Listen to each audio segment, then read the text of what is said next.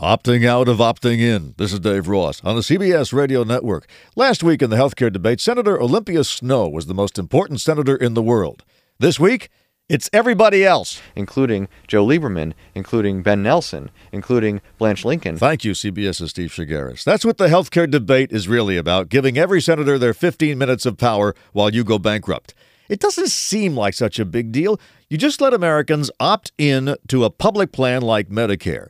But some senators said that was too scary, so instead we got the limited opt-in so that you could publicly opt only if you absolutely couldn't afford to privately opt.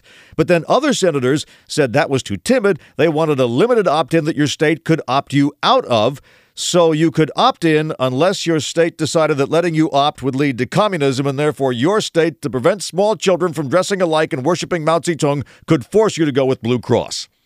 But if we're going to let states pick and choose which laws they like, why limit it to health care?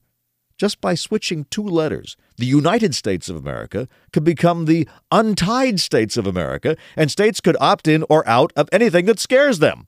Health care, environmental rules, nation building. I can see where some states, instead of building roads and schools in Afghanistan, might want to opt out. Maybe fix a few bridges at home. The Bay Bridge is closed indefinitely to repair the crossbar and the rods that came loose and fell on the upper deck. Just an idea. Now this.